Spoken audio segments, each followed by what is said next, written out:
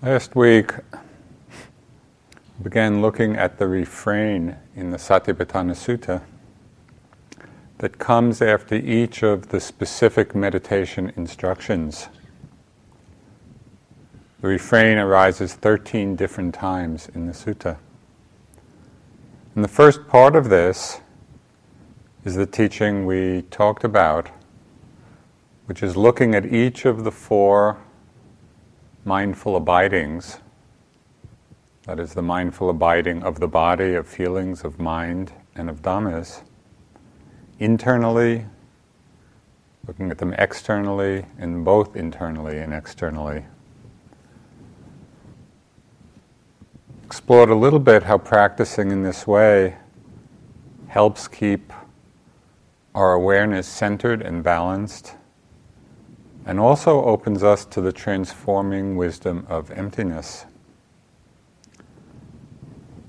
This evening, go into a little bit the second part of the refrain, which tells us to abide contemplating the nature of arising, the nature of passing away, and the nature of both arising and passing away, of each object of awareness.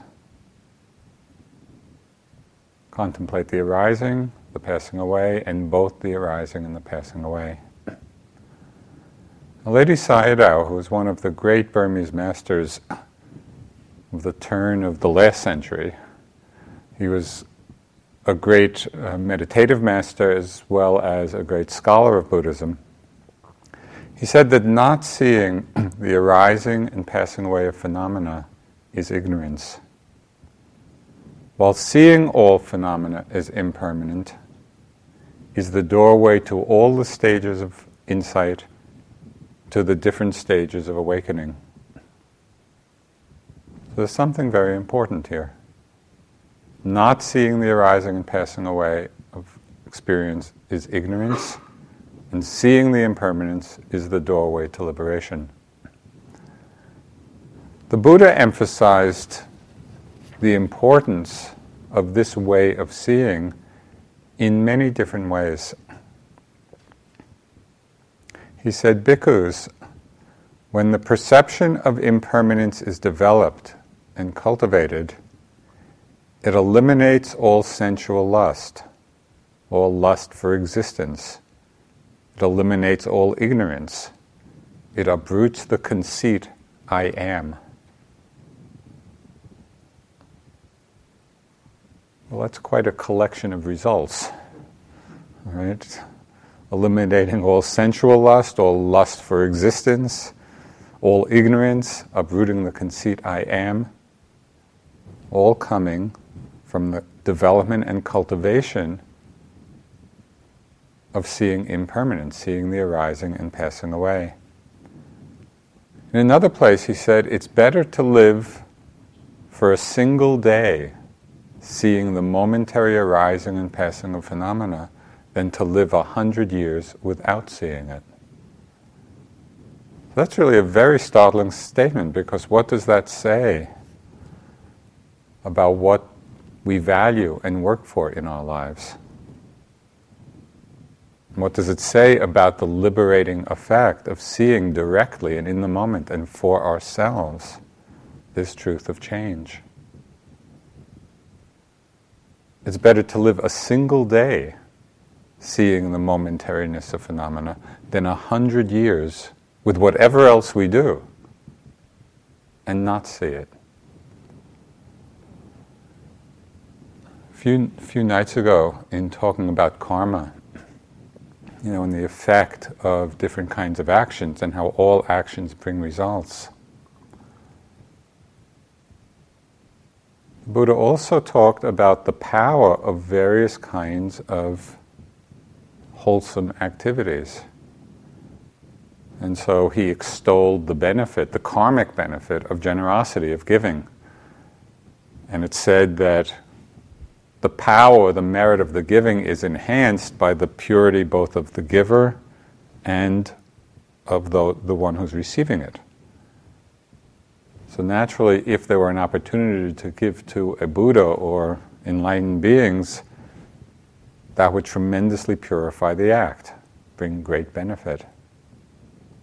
He said, better than making an offering to the Buddha and the whole Sangha of enlightened monks and nuns, better than that, more meritorious, more fruitful, would be to have the mind absorbed even for a moment in the feeling of loving kindness, boundless loving kindness. And he said many times more beneficial than that is the mind which sees clearly and distinctly for a moment the truth of arising and passing away. So there's tremendous karmic fruit in this practice of awareness, this practice of mindfulness, emphasizing this part of the refrain. Contemplate the arising and the passing, both the arising and passing away. Just to emphasize it a little further.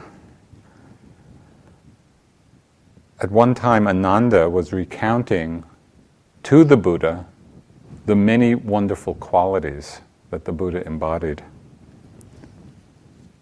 And the Buddha said, referring to himself as the Tathagata, the Buddha said, "That being so, Ananda, remember this too as a wonderful and marvelous quality of the Tathagata.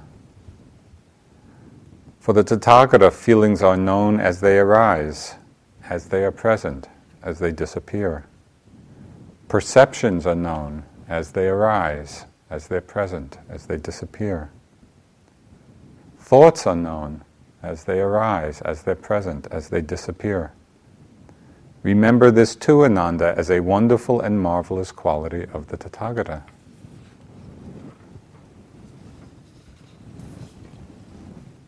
I find it particularly encouraging that we can be sharing in that wonderful and marvelous quality of the Buddha every time we also are seeing in this very clear and distinct way.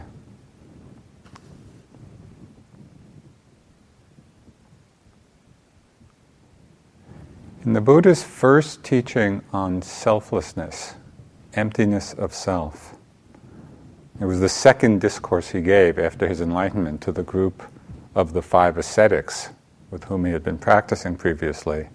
And it's commonly called the Anattalakkhana Sutta, which means the sutta on the characteristic of selflessness.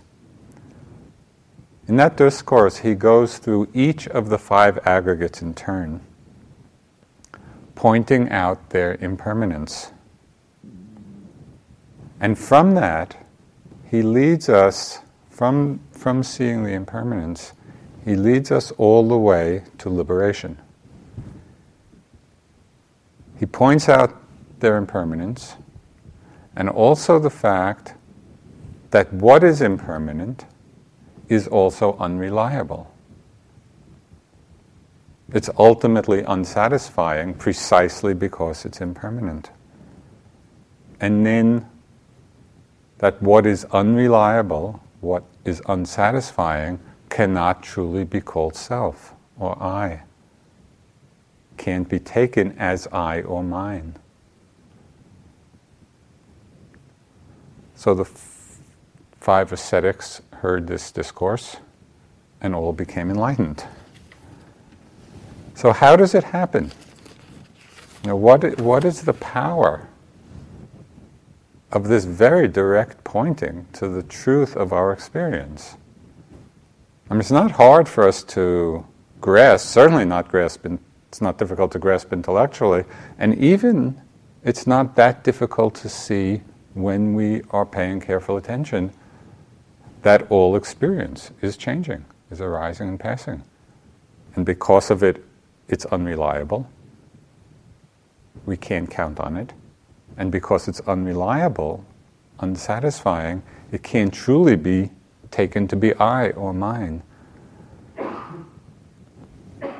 Why is that understanding, which we can have for ourselves in our practice, what's the liberating power of it? When we see deeply not conceptually, but when we are there clearly in the moment, seeing the arising and the passing, and both arising and passing away of phenomena, we see that whatever is subject to arising is also subject to cessation. When we see this, the mind becomes disenchanted. Becoming disenchanted, it becomes dispassionate. Through dispassion, the mind is liberated. So that's the process. Through seeing the impermanence, through seeing that whatever arises passes away, the mind becomes disenchanted. Disenchanted, it becomes dispassionate. Through dispassion, it is liberated. But sometimes we hear these words, and it's somewhat striking that in English, the word disenchantment, or disillusionment, or dispassion, often for us have a negative connotation. We don't necessarily think of them as positive things. But if we look closely at the meaning of the words, we can see what their connection to freedom actually is. Becoming disenchanted means breaking the spell of enchantment. It's waking up to a fuller and more complete reality. And as we know, it's the happy ending of so many myths and fairy tales. That, someone was under a spell of enchantment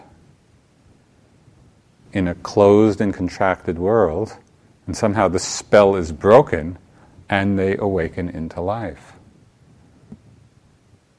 That is disenchantment.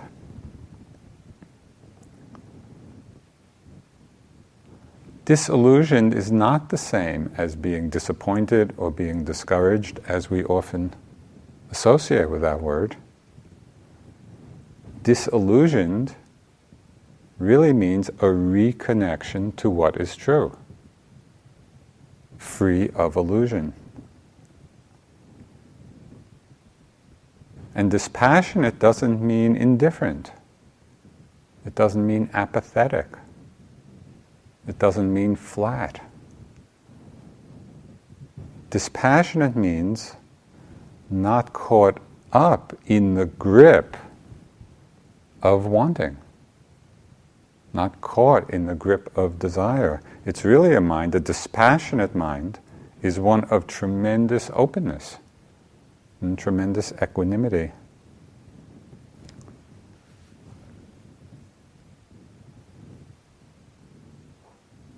When one deeply sees that all that is subject to arising is subject to cessation, we become disenchanted. Becoming disenchanted, we become dispassionate. And through dispassion, the mind is liberated.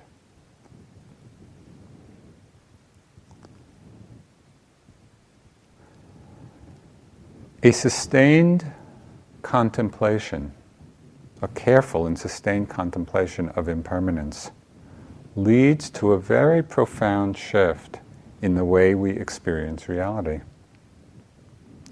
Because we begin to see through the illusion of stable existence, both in what is perceived and also what is perceiving.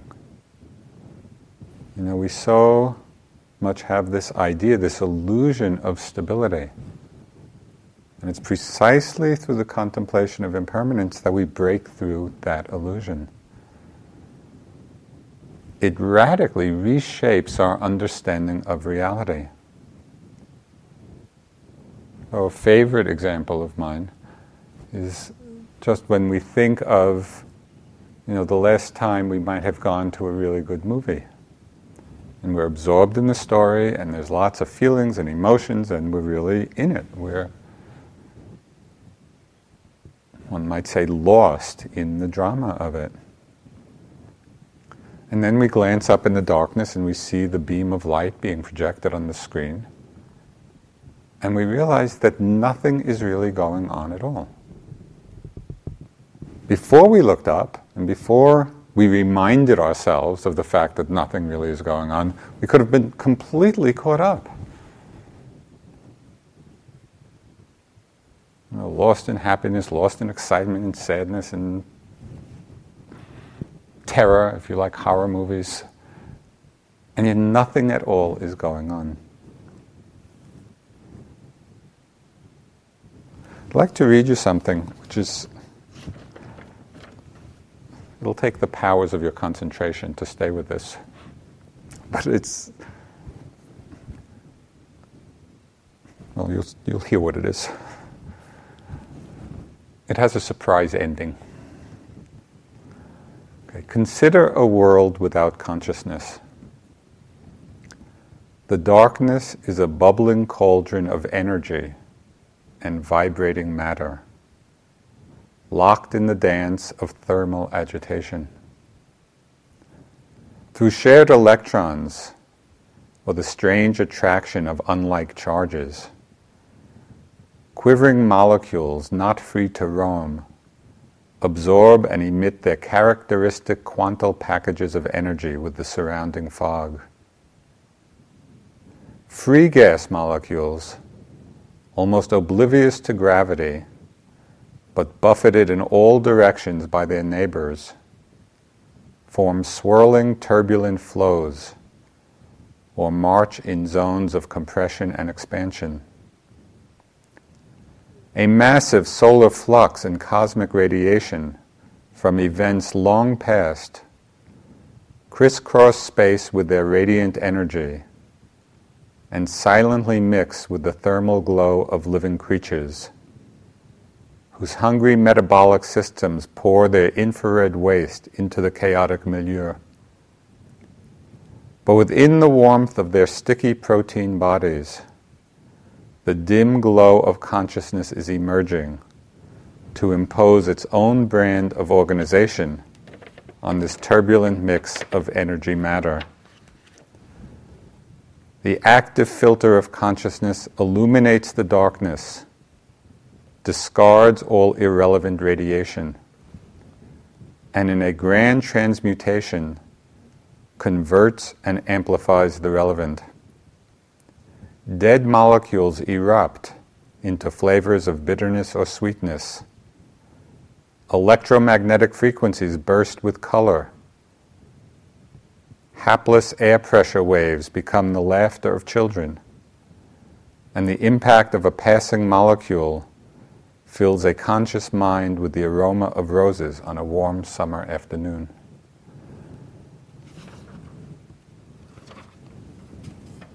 So what's the reality?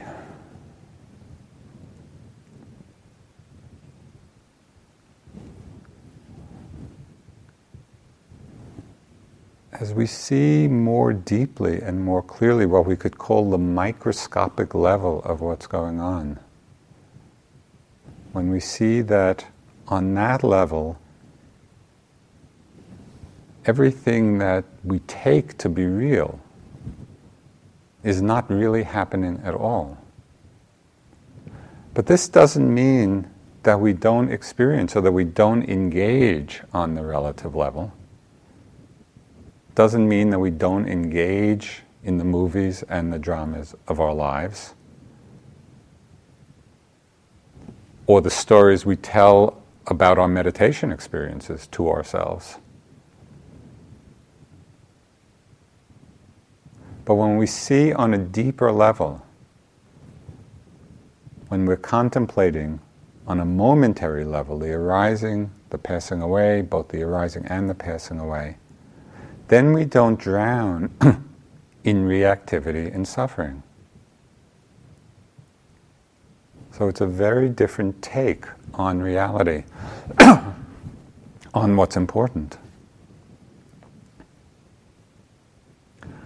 So how can we practice this contemplation of impermanence? Because it leads us to liberation, it leads us to freedom. We can be mindful of impermanence on so many different levels. because it's a characteristic of everything.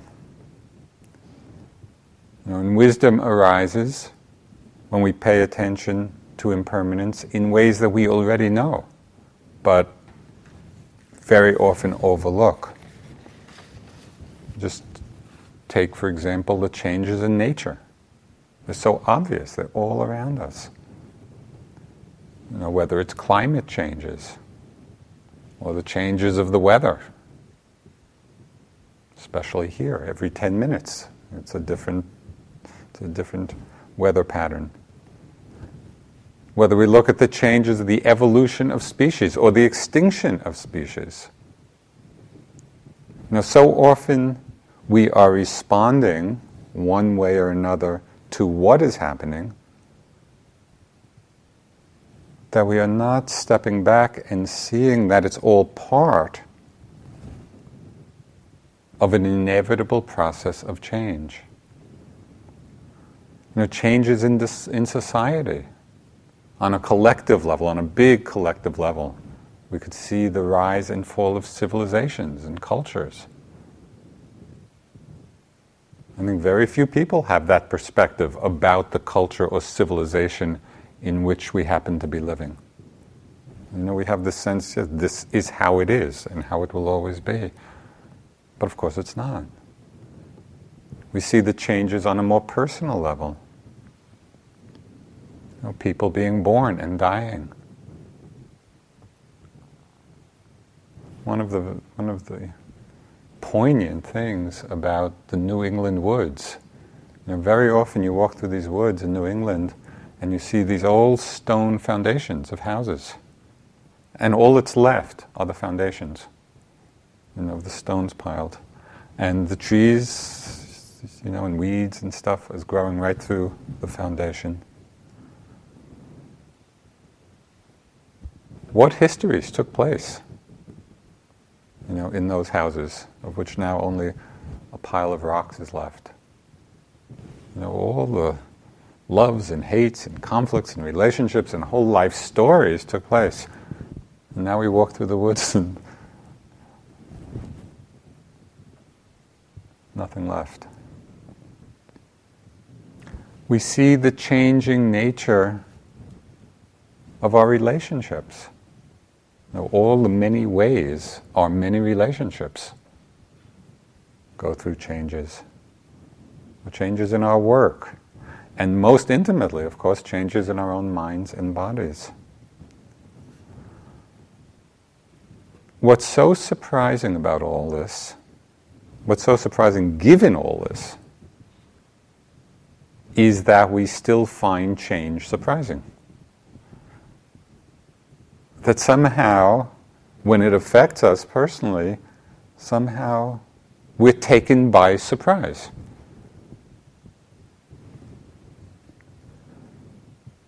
Because somehow we are so conditioned to count on things staying a certain way, of staying stable.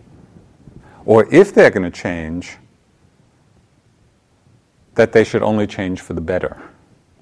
The way we would like things to be. But that's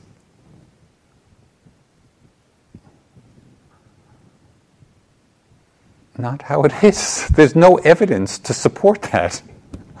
And all we have to do is open up and look around and pay attention in these most obvious of ways. This is not a subtle meditative attainment. It is all around us. And even in the meditation, I don't know how many times I would be sitting and I would be in a concentrated, still, quiet space, and then for one reason or another, thought would arise to get up. And in my mind, I would think, okay, I'll get up and then I'll just come back and pick up where I left off. Rarely does it happen that way. It's always changing.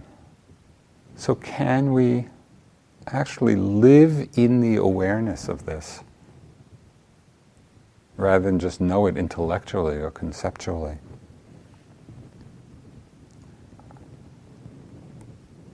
When we pay careful attention, we see that everything is continually disappearing and new things arising not only every year, every month, every day, every hour, every moment. Things are disappearing, new things are arising moment after moment. So when you leave the hall this evening, when you go out, just as a little exercise, see if you can notice carefully the flow of changing experience. The flow of visual forms as you walk by, or the changing sounds that may arise and pass, or the sensations in the body, or the kind of fleeting thoughts or images or moods. Just notice the flow of change. When we do, we see for ourselves directly that not a single one of them lasts really more than a moment. But the truth of this is so ordinary and so pervasive that we've mostly stopped paying attention.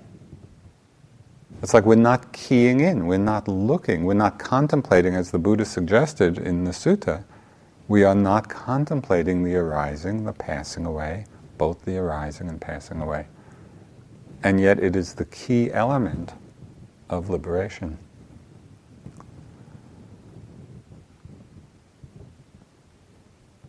As the mindfulness and as the concentration gets stronger in our practice, we do have a clearer and deeper and more immediate seeing of this microscopic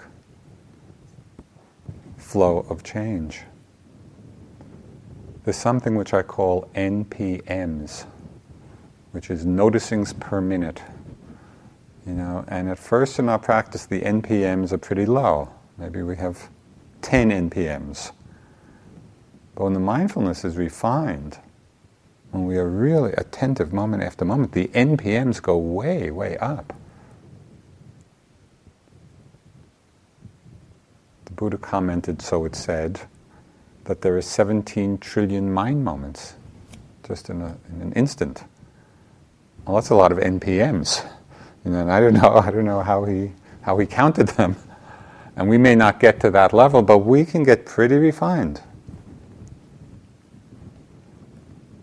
We see that what appears solid and stable and substantial is really not that at all. Things can start happening so quickly, changing so quickly, that even by the time the mind gets to an object, it's gone. At this point, when this starts happening in the practice, when we're really seeing on that level, sometimes people have the sense that their practice is no longer any good. That the mindfulness has weakened, that the mindfulness has left. Because things are disappearing so quickly, they're not staying long enough for us to be mindful of them. And so people can misinterpret that as saying, I can't be mindful anymore. But really what it is a further deepening, a further refinement of our perception of change. And we begin to see very directly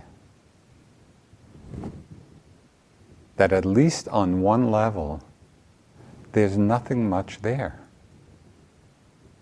And that's why I like that description of the primal soup. Because our minds create such solid, stable realities, and yet on the more fundamental energetic level, it's mostly empty.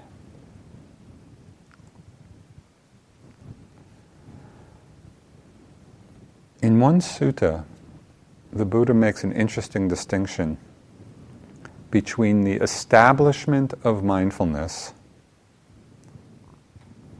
which is the simple awareness of arising objects, and what he calls the development of the establishment of mindfulness.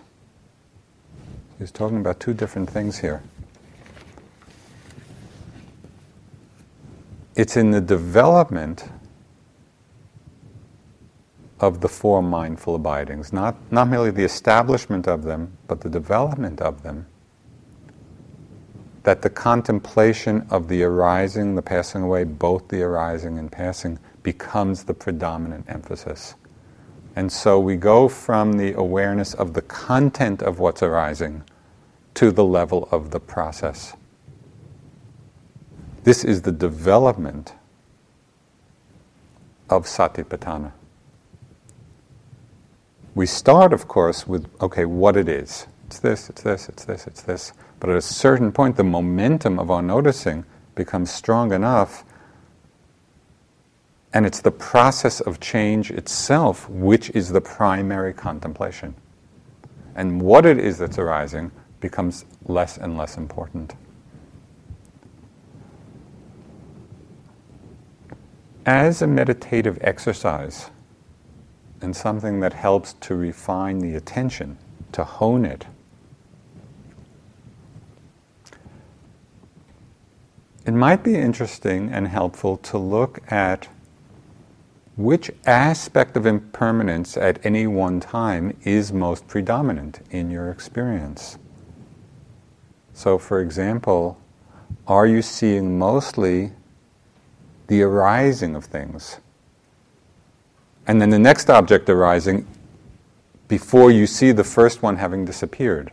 And so the mind is keying in to arisings. Sometimes the mind is keying in just to the disappearing of objects, the dissolution of objects, and we don't really see them arise. Something disappears, and then there's something else which disappears, and then something else which disappears. So we're on that side of impermanence. And sometimes the mind is seeing both. It sees the arising, it's present, it passes away. It's not that any one of these is better or deeper than the other. Rather, in the course of our practice, in the natural unfolding, sometimes we'll see it one way, sometimes another way. And just by paying attention, by noticing how is it for me now? How am I seeing it now? It's just a way of strengthening our attentiveness. Because if we're not attentive, we won't know. When we were practicing with Sayadaw U Pandita in his reporting form, what we would have to do is report on what the arising object was and what happened to it. Right? So we report, with the rising and falling, and then a sound arises, or a thought, or a sensation. So we report on what arose and then what happened. Well, that was a tremendously powerful exercise because it demanded close attention. We wouldn't know what happened to the object unless we were right there with it and really watching, seeing, being aware. So you might play with that, just as a way of strengthening the power of the mindfulness, strengthening the attentiveness.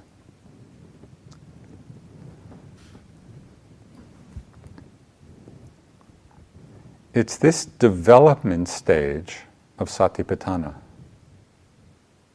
right, where the process becomes predominant rather than what it is that's arising. It's this development stage that leads to wisdom, it leads to awakening. Because if any object of experience, any aspect of experience at all, is still seen as permanent and as stable, if any aspect of experience is seen as permanent and stable, then opening to the unconditioned, to Nibbana, is impossible. Because we're still taking a stand someplace. Someone came to the Buddha and said, in what way is a lay person, a lay follower, accomplished in wisdom? So the Buddha replied, a lay follower is wise, possessing wisdom, directed to arising and passing away, which is noble and penetrative, leading to the complete destruction of suffering. In that way, a lay follower is accomplished in wisdom. So again, it's a very direct pointing to what leads to wisdom. Directed to arising and passing away, which is noble and penetrative, seeing it deeply.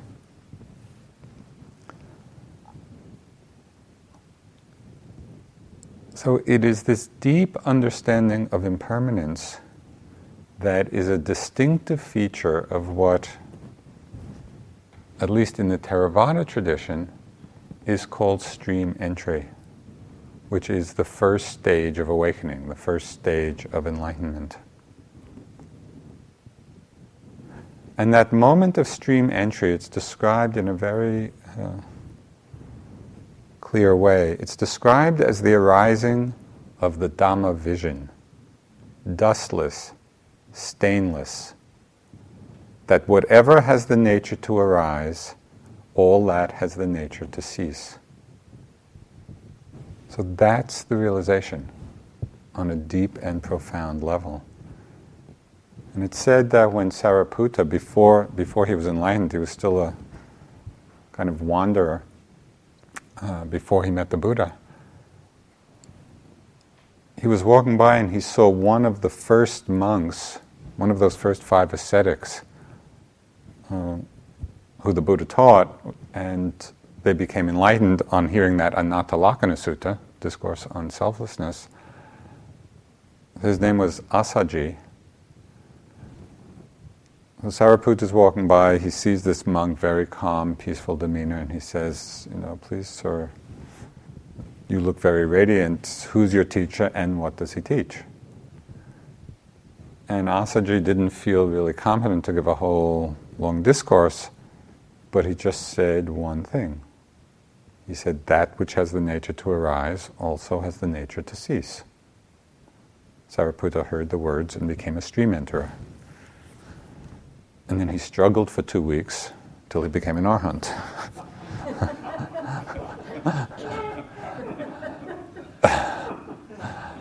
That's because it said he thought a lot.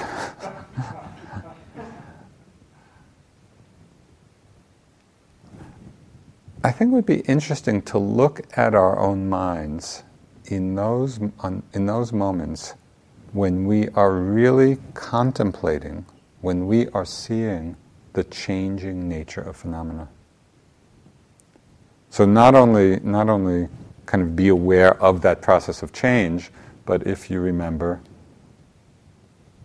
turn the attention back onto the quality of the mind at those moments. Because maybe we won't have attained to stream entry, but we get a taste of the quality of freedom. Because in those moments when we are really seeing the momentary change, the mind is not grasping. The mind is not clinging.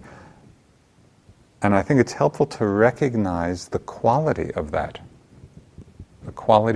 experience.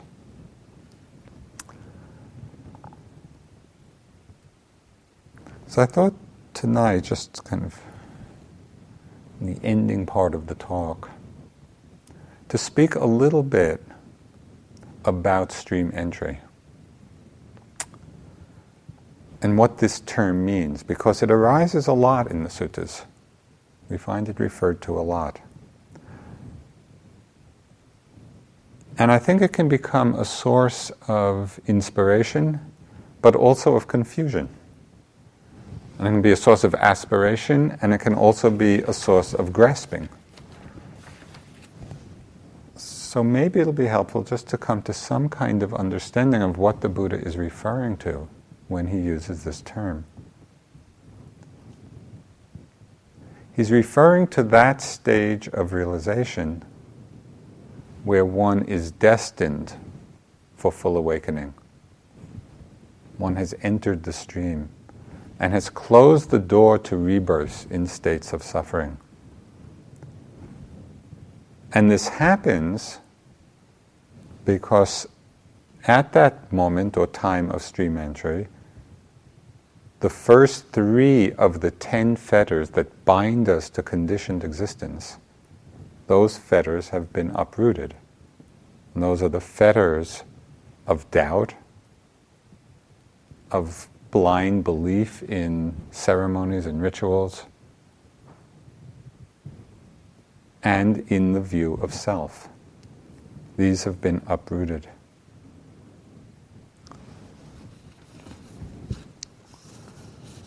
So at one point Sariputta went to see the Buddha, and in quite a kind of charming little dialogue, the Buddha is asking Sariputta, "O Sariputta, this is said, the stream, the stream. What now, Sariputta, is the stream?" So it's kind of nice that the Buddha is asking Sariputta. And Sariputta replies, "The Noble Eightfold Path is the stream." So then the Buddha asks again, "Sariputta, this is said, a stream enterer. A stream enterer. What now, Sariputta, is a stream enterer?" And Sariputta replied, "One who possesses the Noble Eightfold Path is called a stream enterer." These are pretty direct statements about the quality of that understanding or that realization. But a question that comes up often for people in practice is, how can I know? How do I know whether I really possess the Eightfold Path or I'm just renting it for a while? You know? So I think this is an important question.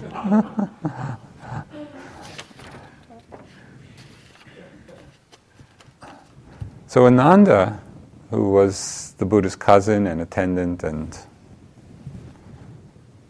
all-around lovable monk, he would often ask the Buddha for the lowdown on various monks and nuns and lay women and lay men. You know, when they died, he would always be going to the Buddha and asking them about, their destiny, where they were reborn, and their level of attainment. Well, how did so-and-so do? How did so-and-so do? And so the Buddha at a certain point replied to Ananda, after answering this many, many times, saying where people had been reborn and what level of awakening they had attained or not. So then he said, "It is not surprising, Ananda, that a human being should die. But if each time someone has died you would approach and question me about the matter, that would be troublesome for the Tathagata. Therefore, Ananda, I will teach you a Dhamma exposition called the Mirror of the Dhamma, through which a noble disciple, if he wishes, could declare of himself, I am a stream enterer, fixed in destiny, with enlightenment as my destination." Okay, and what is the mirror of the Dhamma? A noble disciple who possesses four things is a stream enterer. Confirmed confidence in the Buddha, in the Dhamma, in the Sangha, who possesses virtues dear to the noble ones, unbroken, untorn, unblemished, freeing, praised by the wise, ungrasped, leading to concentration. So talking now about sila. So these are the four things. And the noble disciple who possesses these four things is a stream enterer. There's one other quality which is mentioned in another place of stream entry.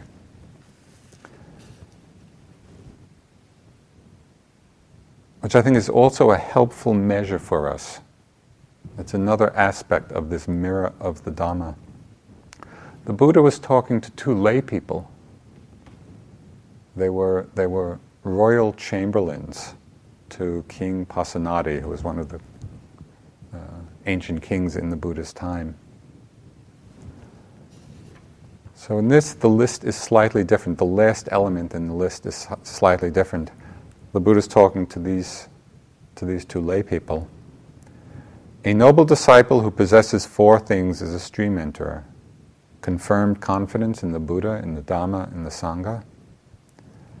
And he dwells at home with a mind devoid of the stain of stinginess, freely generous, open-handed, delighting in relinquishment, one devoted to charity, delighting in giving and sharing.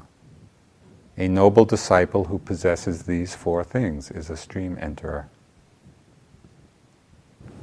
So these are the qualities that we can really look to in ourselves. Have we developed them? Do we possess them?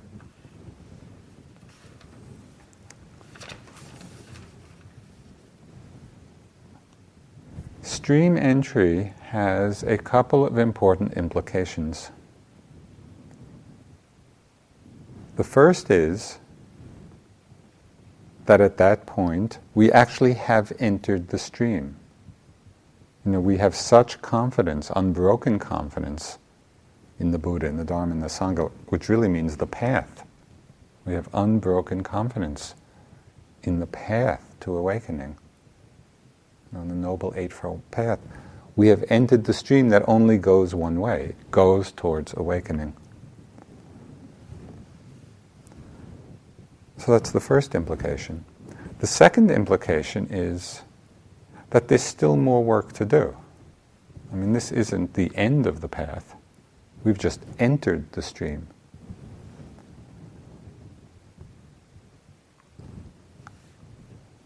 So there was a lay person, his name was Mahanama, who belonged to the Sakya people, which was the land of the people where the Buddha was born, the Sakyas, which is why he's called Sakya Muni, sage of the Sakyas.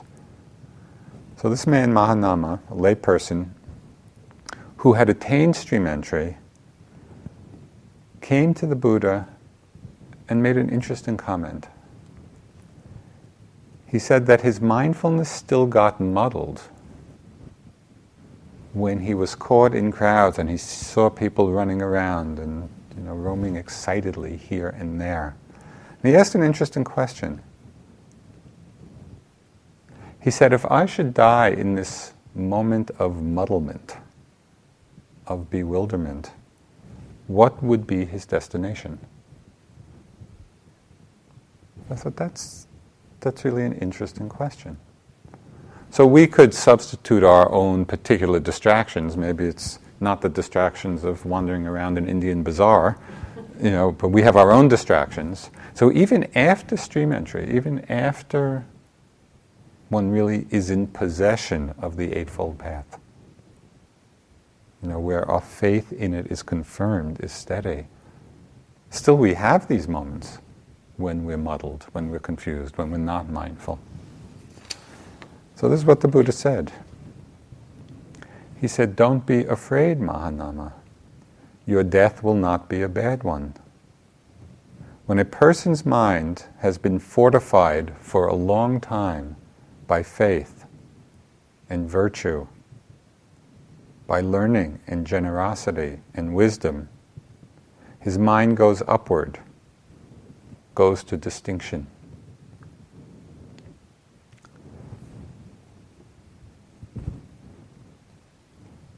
This reminded me a little bit of a question that somebody asked the Dalai Lama once about, at the time of death, especially if there's a lot of pain, is it a bad thing to take pain medication?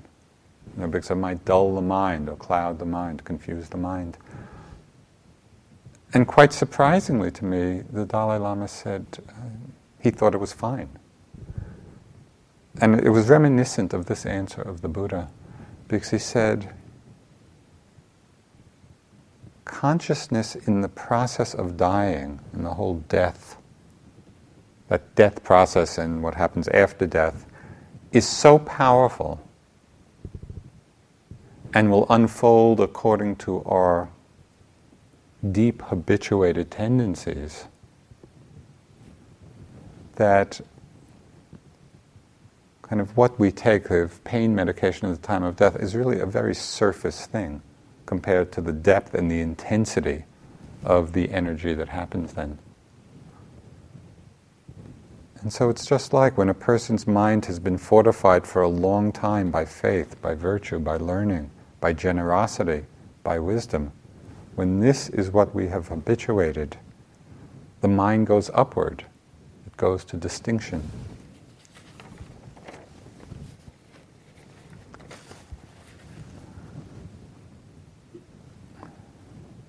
Now this realization of stream entry can happen in many ways. Sometimes it's a spontaneous opening that can happen at any time in our lives. You know, we might be hearing a short teaching, like Sariputta, and the mind releases into the unborn, into that which doesn't arise and pass away. It's like just in hearing that simple teaching, all that which arises must pass away. It's possible to hear that and just relax into the unarisen. It could happen outside the context of any particular teaching. Just we're going along in our lives and certain conditions come together, and because of past parami, past work, maybe in past lives, something happens and there's just an opening to that reality. It also can happen going through the very classical stages of insight, which is a way of, through practice, deepening our perception, refining our perception of the changing nature, leading to disenchantment, leading to dispassion, leading to release. Now, people's experience of stream entry will vary tremendously. And in the Abhidhamma, they talk of 7 different kinds of stream enterers. There's like lists for everything. And this depends on the relative strength of the different spiritual faculties. Of faith or energy, mindfulness, concentration, wisdom, depending on how strong they are and which one is strong. So we'll experience it in different ways. For some people, it is a huge and radical change. It's like, a massive earthquake or a bolt of lightning that happens where there's massive shift of perspective. And for other people, it may be a moment that they hardly even know has happened. It's just like a quick little moment, and they might well not know it has happened. That's the range of this experience. So why do we talk about this, and why is it in the suttas? One reason is that it is a milepost on the path. And a benefit of the map is that it points, and this is just one of the signposts, but the map of the Buddhist teachings, of the spiritual journey leading to full awakening, it points out to us, there's this milepost and this milepost and this milepost. And it reminds us that many people, countless beings, have walked on what has been called in the suttas the ancient royal road to Nibbana. This is the ancient royal road to liberation. Many beings have walked on it, facing the same difficulties and the same challenges that we do. So that's the benefit of the map. The danger of the map is that people can become attached to the idea of attainment. And this can easily happen. Either before experiences, and attached to the idea in a grasping way, after certain experiences, of getting attached to the idea, to the concept, and really all that does is reinforce the sense of self, the sense of I. So that's the danger of the map that we need to be aware of. It's also helpful to know that there are many different maps. This is just one, and other traditions describe this unfolding journey in very different ways. So we use it, if we wish, in as skillful a way as possible, okay? Inspiring us to keep walking on this ancient royal road. So one way of holding it all in balance is expressed in some lines from a Tibetan teaching. It's called the 7-Point Mind Training by Atisha, who was an Indian adept who was quite an extraordinary person. He traveled all the way to Indonesia, which at that time was a Buddhist center, to get some teachings which had been lost elsewhere. And then he went to Tibet. I think he was in his 60s when he went to Tibet. And this was in the very early years of Buddhism in Tibet. And he brought the teachings there, and he lived there till his death. And I think he was there 13 years. So he was quite an extraordinary master. So this is from one teaching of his. He said, "Consider all phenomena to be dreams. Be grateful to everyone. Don't be swayed by outer circumstances. Don't brood over the faults of others. Explore the nature of unborn awareness. At all times, simply rely on a joyful mind. Don't expect a standing ovation."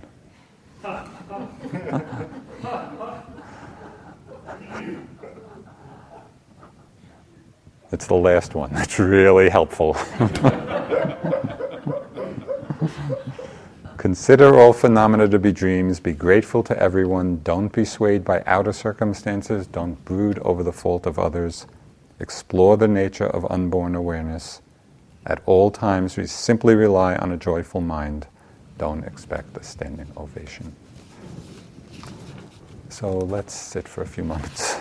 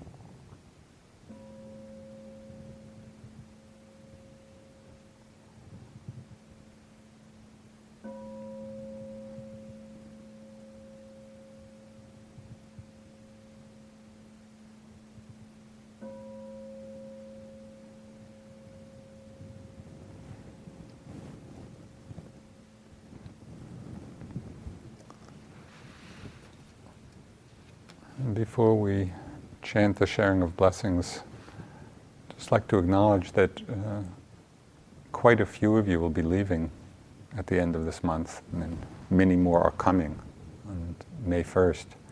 So it'd be just nice to share the blessings with that in mind. We're really sharing these blessings with each other.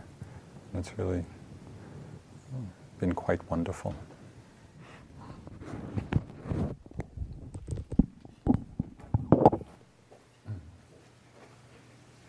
Now let us chant the verses of sharing and aspiration.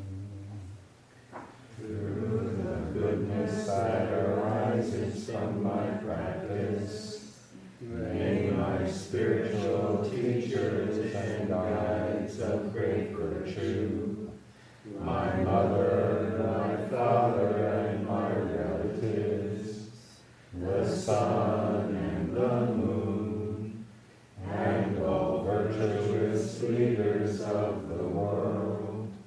May the highest gods and evil forces, celestial beings, guardian spirits of the earth, and the Lord of death, may those who are friendly, indifferent, or hostile, may all beings receive the blessings of my life.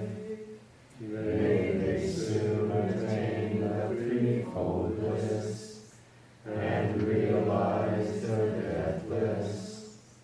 Through the goodness that arises from my practice, and through this act of sharing, may all desires and attachments quickly cease, and all harmful states of mind, until I realize Nibbana in every kind of birth. May I have an upright mind, with mindfulness and wisdom, austerity and vigor. May the forces of delusion not take hold, nor weaken my resolve. The Buddha is my excellent refuge. Unsurpassed is the protection of the Dhamma. The solitary Buddha is my noble Lord. The Sangha is my supreme support. Through the supreme power of all these, may darkness and illusion be dispelled.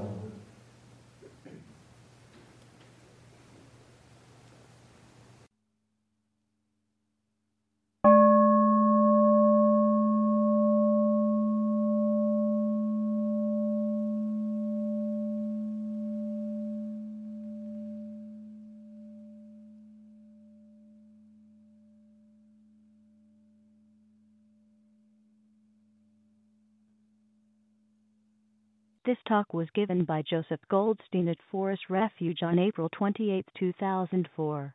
It is an offering of the Dharma Seed. Thank you for listening. To learn how you can support the teachers and Dharma Seed, please visit dharmaseed.org/donate.